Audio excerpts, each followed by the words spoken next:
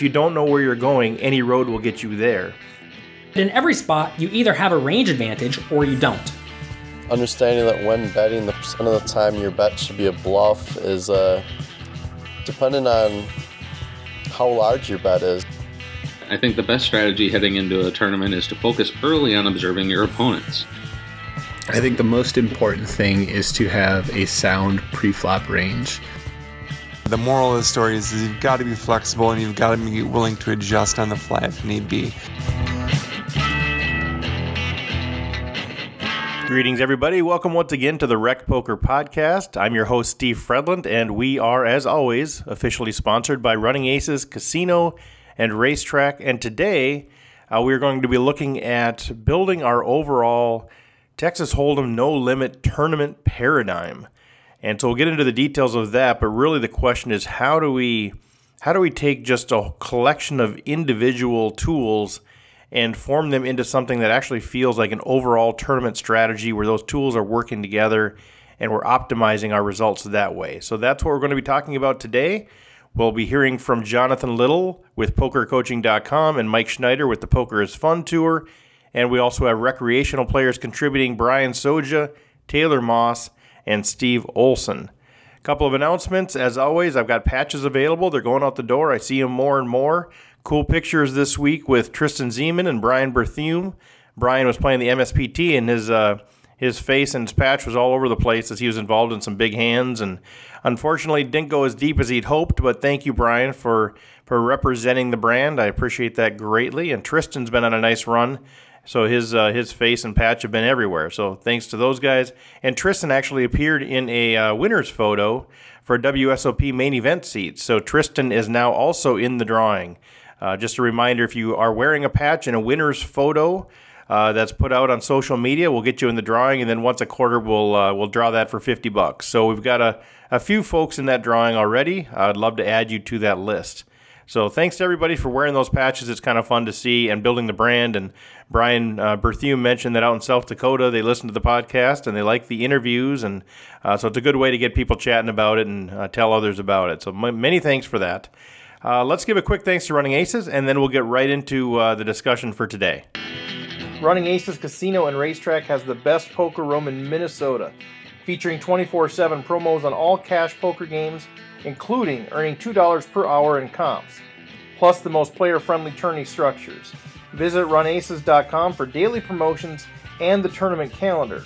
Running Aces Casino and Racetrack, the official sponsor of Rec Poker. Well, as I mentioned before, I've been playing tournament poker recreational for probably about 6 years, and I feel like I've been learning strategies kind of piecemeal as I've increased how much I play. I've been adding tools to the toolbox, but I often feel like I'm lacking an overall approach to the game. Like some of the tools that I have in different situations aren't really congruent with each other. Like they don't necessarily fit into an overall strategy, and maybe part of this is personality, but I'm wired that I need an overall construct. I need a framework. I'm an INTP on the Myers-Briggs, which means I need to have this overall framework where I can say, okay, where do I hang that? Where do I hang that? How does that all work together? How do I optimize my strategy within the overall framework? So I am wired a little different that way, but it's important to me to have an overall framework, and I think that's how we optimize a lot of our systems in life, and even how we optimize life itself is have an overall framework, an overall paradigm in terms of how we approach things. So I think it's true with tournament poker as well. And so the question that I will address, the question that I pose to our pros and recs is if they have a general overall strategy when it comes to tournaments, like, is there something which all tools fit into, and how would they describe that? And another way to think about this would be if you were advising a brand new player and you wanted to give them some high-level overall strategic thoughts about how to approach a tournament, what would you say? And how would you have them start building their skills on that framework? So that's the question that I posed. My thoughts on this, as I mentioned, I feel like I've got all of these things that are tools that I have established, that I've built, that I've worked on, but really independently.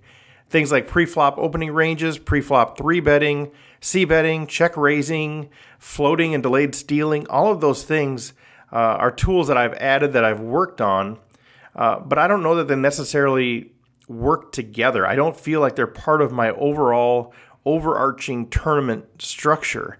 And so this is something that I want to be more intentional about building. What is my overall tournament approach? How do the different tools optimize that strategy rather than everything working independently? And so I'm really hoping that posing this question and getting responses from some people and maybe opening the dialogue with some of you will help lead me in that direction to feel like I can establish an overall approach. So I think what I need to do is really, I guess the advice that I would have to others and the advice I have to myself is really start with the overall objective. And this is something that I teach about all the time. I recently was just in at a conference of educators in Wisconsin, and I'm not an educator, but they asked me to come in and speak about innovation. And one of the things I shared with them is you have to know where you're going. Innovation is really all about optimizing your strategy to get where you're going. Innovation is not an end game in and of itself. You really need to know what is your overall objective. What is the reason you're doing what you're doing? And in terms of tournament poker, what is the reason you play poker? Whether it's cash or tournament poker, I guess, but why are you doing this? I think this is critical to know where you're going. There's a great quote in Alice in Wonderland that says, if you don't know where you're going, any road will get you there. And I think that's true in life. I think that's true in our jobs. I think that's true in tournament poker. So critical to do that. Clarity is actually just crucial to this whole thing. So when you ask yourself the question, what's my overall objective? For me, my overall objective is to maximize my return on investment as a percentage of what I've invested. So although I want to have fun, that's not my ultimate objective. It's not to have the highest in the money percentage or how often I cash. That's not a concern to me. It's not to play the biggest tournaments against the best players. It's not to play prestigious events. It's not to try to put bad beats on people. It's not to show how tough or how smart I am. It's not even to make the most money. And that is different than the highest ROI. My single sole objective is to try to maximize my ROI. Now, that's not necessarily everybody else's objective, but that's mine. And I want to kind of go back to something I just said. If some people, it's all about making the most money. So, for example, you could play $10,000 events and you could have an ROI of 5%. That means you're making $500 on each of those tournaments that you play over the long run. Or you could play $100 events and have an ROI of 90%. In that case, you've made $90 on average every tournament you enter. So clearly, playing the $10,000 events will get you more money. For me, my goal is to maximize ROI at this point in my career, so I'm playing the smaller buy-in tournaments and trying to maximize the ROI. So clearly, I mean, you want to maximize ROI no matter what you're trying to play, but if I had a choice at this point, I would play the smaller tournaments and try to maximize my ROI just because of sort of my life objectives and things like that. So really knowing what you're trying to accomplish is huge. So one of the things I mention all the time is that I don't know how people can work toward a goal like maximizing ROI without tracking results. And frankly, I would love to have some people around to compare my in the money percentage and my ROI and my multiples of investment conditional upon when I do cash and all of these sorts of things. But I've honestly yet to find anyone who tracks all of this that I can share data with. So if you are that sort of person, feel free to reach out. Maybe we can share some data. I think it's just interesting to get insights on that. But anyway, if you need to figure out what is your personal objective, what's your overall framework, what's the overall reason for why you play poker. And for some it is fun, and for some it is to cash as often. For some it's to play the biggest tournaments against the best players. Whatever your objective is, you need to know what that is. For me, it's ROI. And so if my objective is to maximize ROI over the long run, my strategy should support that. And I must play in a way that I feel will do that. So my goal, if it's ROI, is not then to win the most pots. I shouldn't be playing the type of poker that will win me the most pots or win me the biggest pots or try to prove anything to anyone or try to lay bad beats on people. My goal is to play and make decisions in such a way that will maximize my ROI. And that can be very different than winning the most pots or winning the biggest pots or proving something to someone or putting a bad beat on someone. Okay, so you really need to have clarity of your ultimate objective. And whatever you decide your ultimate objective is, that has to be the foundation for building your strategy. Everything you decide about your strategy needs to tie back to this foundational objective. And the second thing I want to mention sort of in this context is, in addition to having clarity of ultimate objective, I believe for this particular situation with poker is that you need to align your overall strategy to your personality. Now, I believe that it's just really hard to play like someone else, and I think we need to be able to do that from time to time. We need to be able to be flexible. We need to go against our natural risk aversion or whatever it is. But in general, I think your overall strategy does need to match your personality. Otherwise, you're going to be constantly conflicted, and it's going to be way harder for you to optimize your play if you're always playing in a way that's not consistent with who you are. So I would say if you're getting coaching or if you're learning from someone, consider making sure that you're aligned with your personality. So for example, if I'm a very risk-averse player, you can make a lot of money. You can be a successful player by playing a tighter game that's more aligned with your personality, but then you shouldn't get coaching from people like Gus Hansen. Okay, that doesn't make sense. If you are a much looser player, maybe you want to get coaching from someone who plays a much looser style, who loves sort of mixing it up a lot more and loves that the adrenaline rush that comes from playing a lot of pots. Okay, so consider getting help or training from somebody that's consistent with your personality, because just some of us are more naturally risk averse versus some of us are more risk seeking. Some of us prefer high variance, some prefer low variance, some are passive, some are aggressive, some are loose, some are tight. And I think there can be a strategic decision to play that way, but I do generally think there's a pretty high correlation between personality and the type of game that you play. So it's just a consideration as you're thinking about your overall approach to the game. I believe that it's going to be easier for you to optimize your play if your type of game is aligned with your personality. Even though, like I said, I do think it's important to mix it up and play alternative styles. Part of it because you don't want to be predictable, but part of it is that helps you then understand what those types of opponents, how they might be playing. So I think it's still good to be flexible and be open. But I do think your default and your optimal strategy probably should fit your personality pretty close. So think about that deal, because ultimately you're trying to maximize your ROI. At least that's my personal objective. And I think aligning your strategy to your personality is an important part of doing that. So the way that I'm wired, if I really get serious about building this up and developing a strategy that's integrated with itself and matches my personality, it's probably going to mean taking an entire day away, maybe even going away for 2 days and staying overnight somewhere, and just focusing and building this from scratch. But I'm going to start with two key considerations: my ultimate objective and my personality, and everything will build up from there.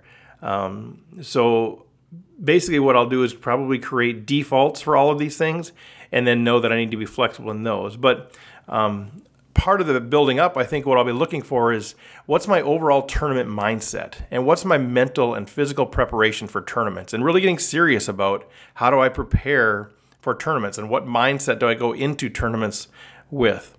What tournaments do I play? What are the buy-in amounts? When do they happen? Like, are they at night or are they in the afternoons? What are the expected field sizes that are optimal for me? What's my pre-flop strategy? My opening ranges, my limping ranges, my 3-betting, my 4-betting. What's my post-flop strategy in terms of when do I check? When do I c-bet? When do I 3-bet? When do I check raise? What adjustments do I make from all of these defaults when I consider stack sizes, opponent type, tournament situations, ICM considerations? And also, I need to think about what's my optimal investor situation. I've talked about that on the podcast where I do have investors. Should I have no investors? Should I be fully backed? Should I be partially backed? What sort of markup should I run? All of those questions, I believe, fit into making me an optimal tournament player with an integrated approach where my general approach fits my personality. It makes sense with the investors that I have, my pre-flop, post-flop, my mindset. All of those things seem congruent with each other, and that's what I'm looking for. And part of that is my own personality, but I do think that's how you optimize things. That's the whole idea of systems thinking is about taking everything into consideration and coming up with an optimal solution that works within the context of all of those things. And so as I think about that, another advantage of building this intentionality and having an integrated approach is that it would be much easier to figure out where the holes are in my game relative to my overall strategy. Or maybe at least where are those areas that it's pretty cloudy and that I should be working on. For example, if I have my overall strategy pretty solidified, but then within that context, I just can't figure out how to adjust to wildly aggressive players on my left, now I would know exactly what I need to research, what I would talk to others about, or how I would even pay for some training or coaching. But it's targeted learning rather than just broad. I mean, because I could just Google, I could say, how do you play with a maniac on your left? And you get all kinds of advice. But it's more specific than that. The question is, how do I play with a maniac on my left when I'm a very tight aggressive player, or if I'm a very tight passive player, or if my overall framework is this? Or what if I'm a crazy maniac myself? How do I play with another maniac on my left? Those are different reactions to having that kind of a player on your left. So I think you need to understand your overall approach yourself before you can really optimize good problem solving, good troubleshooting for a specific situation. Okay? But I do think we consider getting paid training. I think getting a group of people together to work on this might be helpful to each build our overall framework and strategy. I just know for me, generally doing something like this, at least the first cut, is something I do with myself. I get in my head. I bring in research. I bring in input, but then I kind of work through it myself. But I do think a group of people working together on this could be huge, especially if you find people that have the same sort of general construct as you do. Get a group of people that are all, that love risk, that love high variance games. Get together and talk about your strategy. It's a little bit more difficult to do it with people with other strategies or approaches or personalities. But I do think you can even learn from that process as well. You just have to recognize that you're approaching it, looking at it through a different lens. So those are my thoughts on this. I do have a really strong desire to feel like I have an integrated, cohesive tournament strategy and an approach to the tournament rather than just a bunch of independent tools that I may pull out of the toolbox from time to time. So that's the goal for me. But let's hear from Jonathan Little with PokerCoaching.com, Mike Schneider with the Poker is Fun Tour, and then we'll take a quick break, and then we've got a few recreational players that want to share their perspectives as well. Hello, this is Jonathan Little of PokerCoaching.com, and today's question is basically asking to be told how to develop an overall strategy or framework where you can use that framework to figure out what to do in every spot. And fortunately for you all, I've already made that over at PokerCoaching.com. You can go there and get a completely free 7-day trial. We have a ton of quizzes, but also a lot of homework questions that are very in-depth. It takes the students 4 or 5 hours to do these homework questions. I mean, it takes me an hour or two to do them, and I'm really good at this stuff already. So go there to PokerCoaching.com, check it out, get your free trial, and binge all the past homework webinars. If you do that, I can promise you, you're going to have a really good framework for approaching poker. And the gist of it is that in every spot, you either have a range advantage or you don't. A lot of people don't even know what ranges are or don't know how to use ranges. Well, we'll teach you over at PokerCoaching.com. So if you have a range advantage, you almost always just want to be betting. And if you have a big range disadvantage, you almost always want to be checking. Okay, that's easy. What if you are somewhat neutral with your opponent? In those scenarios, you typically want to be betting with your best made hands and your draws, and you want to be checking with your marginal made hands and your garbage. Or if you're not the aggressor, maybe if your opponent bets, you often want to be raising with your best made hands and your draws and calling with your marginal made hands and folding your junk. Playing in this manner, in general, is going to make it to where your bets do not indicate strength or weakness, and your checks do not indicate strength or weakness. It's very important that you do not make any part of your range obviously weak or obviously strong, because then your opponent can play very well, right? Like if I just know you're never bluffing here, well, I just fold everything, right? So we teach how to do that at PokerCoaching.com on every street and every scenario.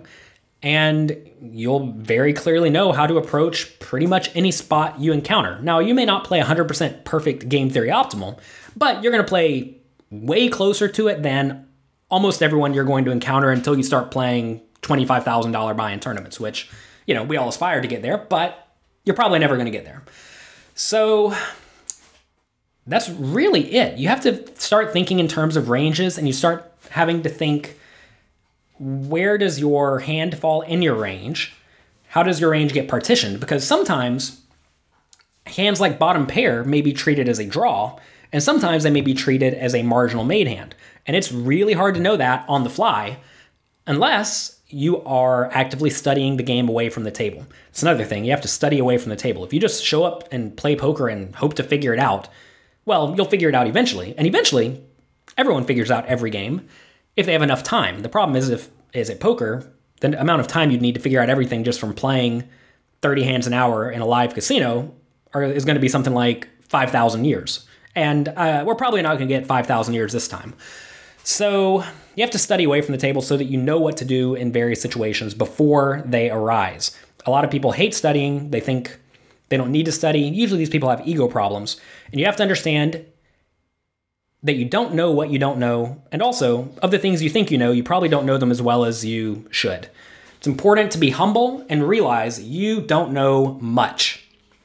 I realize I don't know much. I'm constantly striving to improve. I am studying from the best players in the world because I know that's how you continue getting better. In all games, people get better over time. Everyone does. Unless they're actively trying to be bad. We're not talking to those players. But if you're trying to get good, people are always getting better, and you have to make sure you're improving at a faster rate than your opponents. If you improve at the same rate, well, you're going to basically stay where you are forever. If you improve at a slower rate, they're going to catch up and pass you by. So, you have to study a lot. I can go on and on about how people learn games, but we're not going to do that today. Anyway, that's pretty much it. To develop an overall framework, think about how your range fares against your opponent. If it's somewhere neutral versus your opponent, you want to start thinking, where does it fall in my range in terms of premium made hands and draws, which you typically want to be aggressive with, and then marginal made hands and garbage, which you typically want to be somewhat passive with. Obviously, things change as stack sizes increase or decrease, hand values change, etc., etc. But again, we teach all that at pokercoaching.com. So check it out. Let me know what you think, and I'll talk to you next time. Hi, this is Mike Schneider, or some of you may know me as Schneids. You can find me on Twitter at SchneidsPoker, SCHNEIDS Poker. I'm also the founder of the Poker is Fun Tour, which can be found on Twitter at PIFT Poker, or on the internet at PIFTpoker.com, in which we are going to be having some more events coming up in a couple months this summer. I'm excited to talk about them pretty soon now. But yeah, on to the question. I'm going to focus on a couple specific things that I think have really helped my no-limit game. I'm sure some of the other guys talk about some other things, but I thought I'd narrow it down to like 3 main points, which number one is understanding that when betting, the percent of the time your bet should be a bluff is dependent on how large your bet is. So basically it's one equation in which it's the size of your bet divided by the size of your bet plus the size of the call for the opponent plus the pot size. So let's say we're going to bet half pot on the river. That'd be 0.5 divided by size of the bet 0.5 plus size of the call 0.5 plus the pot, which is 1. So basically we're at 0.5 over 2 or 1 over 4. Meaning if we're playing game theory optimal, we should be, if we're betting a half pot on the river, our bet should be a bluff 25% of the time. So then combining that equation with a second equation of when we're facing a bet, percent of our range that we should fold. So that's a little simpler equation. That's just the size of the bet divided by the pot plus the size of the bet. So now let's say it's that same half pot bet on the river. We now are 0.5 over 1, which is the pot, and then plus 0.5, which is the size of the bet. So our equation for there is 0.5 over 1.5, or that'd be 1 over 3.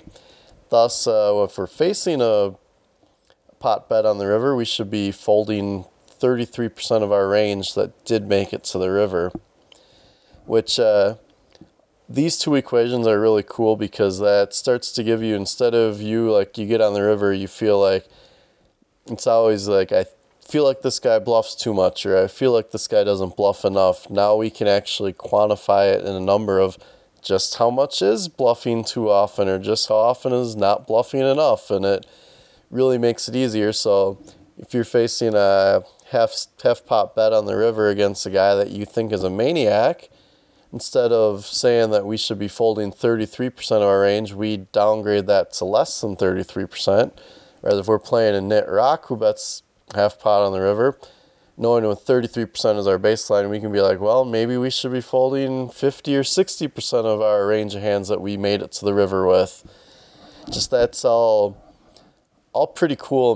Taking a little bit of the guesswork out of your game and making things slightly more precise, which I realize even still we are throwing our best guesses at whether we think they're playing close to optimal, but it also helps us then try to play a little more close to game theory optimal ourselves, which then all this is worthless without understanding what range of hands you can have in spots and where specific individual hands rank within your range. Because all that stuff about folding 33% of your range or whatever is worthless if you don't know what an individual hand is, if it's in that 66% you should call or in the 33% you should fold, which that brings me to my third thing that I think the poker program called Combinator, which is Combonator, is a fantastic, awesome program that can really help you piece those two equations together into an understanding of where range stands on different boards and what hands you might have, or even pre-flop too, when trying to construct a pre-flop 3-betting range and knowing which of those hands you're going to fold to a 4-bet and trying to keep things balanced. It's a really fantastic tool that I'd recommend you play around with to get a strong understanding. And then another program that I like is PokerStove, which is a simpler version of Combinator. I'd say is the easiest way to describe it. But you can put ranges of hands and see what equity they have on specific boards, or you can even put 5 different players with hand ranges and see what each player's range of hands, how much equity that player has with their entire range, etc., etc. But it's a fun tool too, especially if you just want to play with I have pocket eights pre-flop and I think that they might move all in with all these hands. Let's see how much equity pocket eights has against these hands. It's just the more you play with all these kind of tools, the better you're going to be live in person at guessing how you're faring in different spots. So I'm probably getting about long enough here. I threw a lot at you guys, but really I recommend you take a peek at some of the ideas I just talked about. And until next time, this is Mike Schneider. Have a fantastic day. Running Aces Casino and Racetrack has the best poker room in Minnesota, featuring 24/7 promos on all cash poker games, including earning $2 per hour in comps, plus the most player-friendly tourney structures. Visit runaces.com for daily promotions and the tournament calendar. Running Aces Casino and Racetrack, the official sponsor of Rec Poker. While I can certainly appreciate the desire to have a framework for an overall strategy heading into a tournament, I think that one of the biggest keys to success is adaptability. Every hand presents a different and unique opportunity or situation. If you go into a tournament with a set strategy, it may prove early on to be the wrong tactic, and you can find yourself either out of the tournament or struggling to adapt. Having said that, I think the best strategy heading into a tournament is to focus early on observing your opponents. Watch for different opening bet size amounts. Do they play differently based on position? Are they just playing the cards that they're dealt? Are they distracted by anything? Watching something on TV or their phone, etc. I also generally like to play a lot of pots early, especially cheap. This gives me a unique perspective as to how people are playing, but also sets a little bit of a tone to those that are paying attention that I'm a little looser of a player. As I am observing, I pay attention to those players that are picking up on my loose play. This then allows me to use that image to my benefit and to know which tools in my bag will be most beneficial against this set of opponents. Sometimes this also leads to building a large stack early, which opens up a whole new set of tools to use at my disposal. What I find is also helpful is to go into a tournament with a specific tool you want to improve upon, or look for opportunities to try new things that you've learned, or focus on a particular leak. Often it is much better to not have an overarching strategy, but just some things that you would like to work on if the situation presents itself. Some things don't even necessarily require the right situations, like wanting to work on observing your opponent's behaviors, or thinking about hand ranges of opponents when not in a hand, etc. At the end of the day, poker is a game about adaptability and having all the tools to be able to play accordingly for any situation. Poker is also an ever-evolving game, which means your tools need to evolve as well. Greetings, Rec Poker listeners. This is Taylor Moss. Today we're talking about our overall no-limit poker strategy, of which I think that's a very tough question to answer. Because if we're playing our top game, every time our strategy should be very different. It should be very player-dependent, tournament-dependent, and also like situationally dependent. And unfortunately, that's not really the answer we want to get here. But as we look into what is a general overall strategy for the game, I think the most important thing is to have a sound pre-flop range.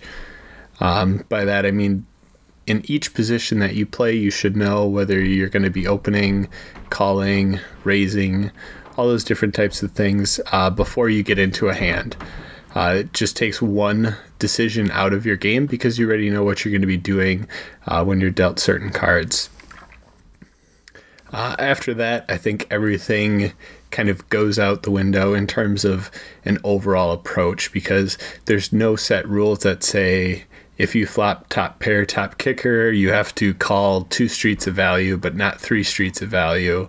And if you flop an open-ended straight draw, you should call this street but not, this street. And it makes it so that every answer is it depends.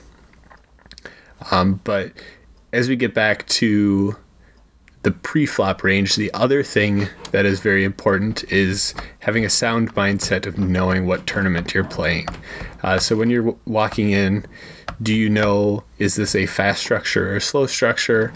How many big blinds do I have? How many big blinds will I have after 1 hour, 2 hours if I don't chip up, if I do chip up, or if, I start losing parts of my stack? And how am I going to react to those different situations? So if I get down to 15 big blinds after an hour of play, do I need to worry about this? Do I need to start playing a little bit looser? Or am I going to be perfectly fine because of the structure? Likewise, if we get towards the bubble, how am I going to react in different situations? If I'm a short stack, how am I going to play the bubble? If I'm a medium stack, or if I'm a big stack? Because if you have those overall thoughts in your head, you can kind of go back to them as you're playing the tournament, and every orbit or so, just take a break and think about where you're at. How many big blinds do I have? What is the stage of the tournament?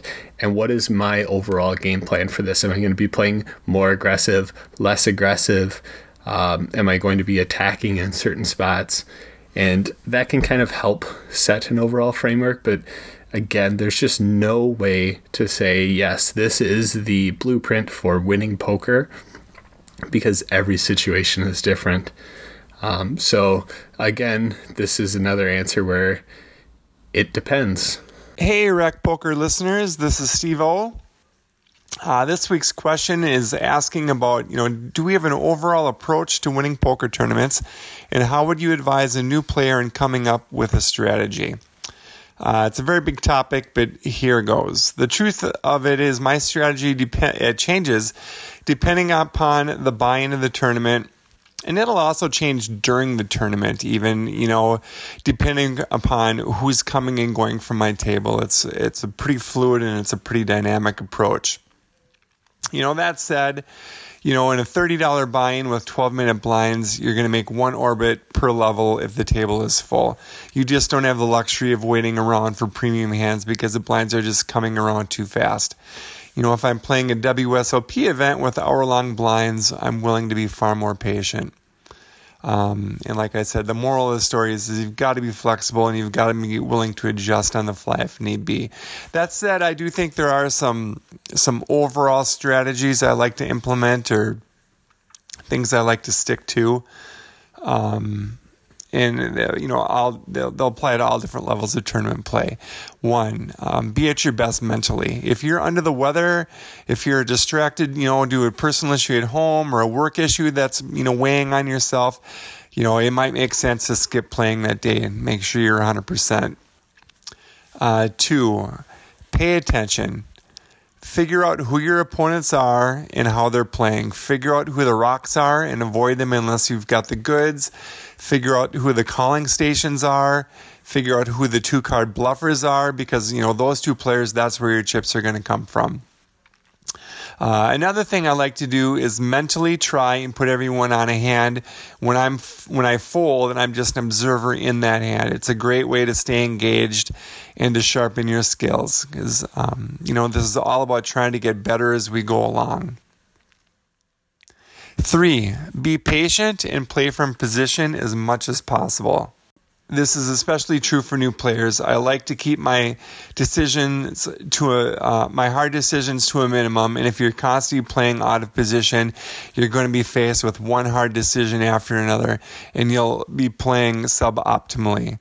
And when you're playing a daily tournament and it's going to be done in 5 hours, you only get to make so many wrong decisions. 4, and also continuing this narrative of keeping hard decisions to a minimum, I play trap hands very carefully, and advice, especially for new players, I would say stay away from them as much as possible. One way to do this is only play them suited and only play them from position. I tend to play pretty tight during the rebuy period and then slowly and methodically ramp up my aggression as the tournament goes on. If I make the final table, I try to be the most aggressive player on the table, as your goal really should be the top 3. And as Vanessa Selps once said, you won't see very many min caches on my resume.